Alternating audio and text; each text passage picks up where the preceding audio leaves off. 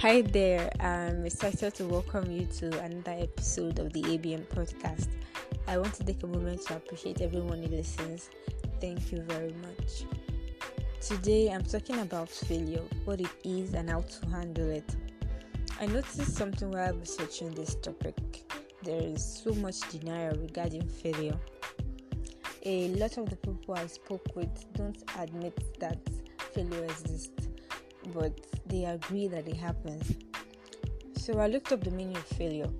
The Oxford Dictionary says it's a lack of success.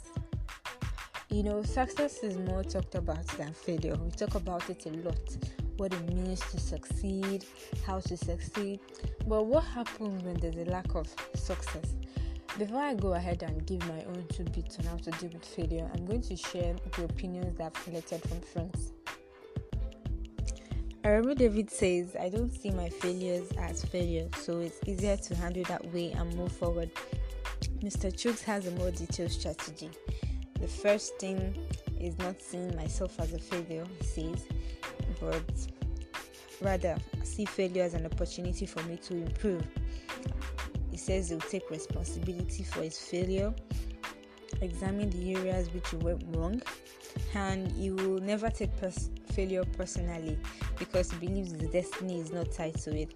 Above all, he will go to God to fix his failure. According to Blessing, failure is an opportunity for her to identify loose ends and get ready to go again. She says it's important not to see herself as a failure or as a loser. Just believe that she can make something better out of something that went wrong. That is her attitude when she fails. Here's my opinion. Failure is inevitable. It is one of the things that we don't plan for. We don't plan for it at all, but it happens anyway. And yes, while it's an opportunity to try again, sometimes it's a sign to try something else entirely. Experiencing failure in one area of your life does not make you a failure. I'm very sure that people that we regard as successful also have plans that don't work out. There is no one-size-fits-all method for dealing with failure.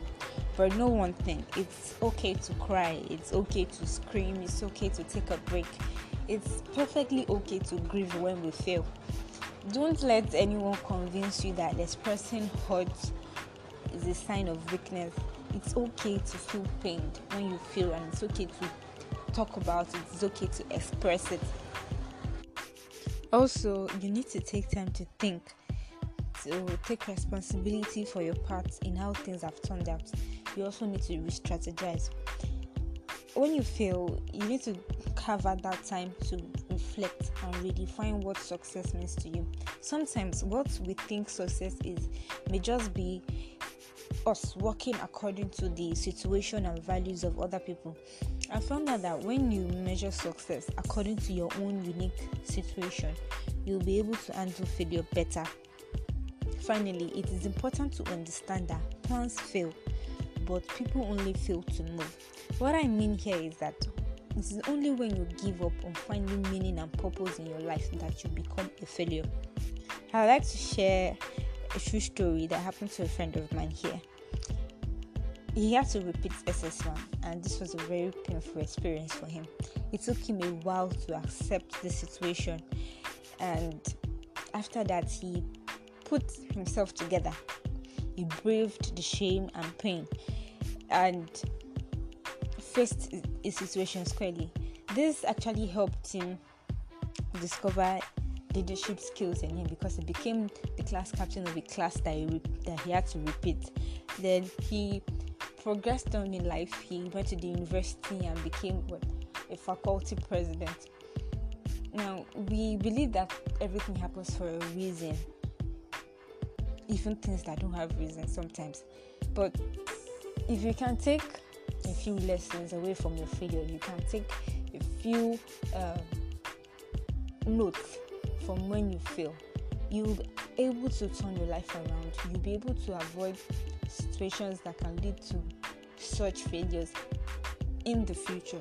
So when you fail, it's not the end of the road for you. It's not the end of the road at all. It's just an opportunity for you to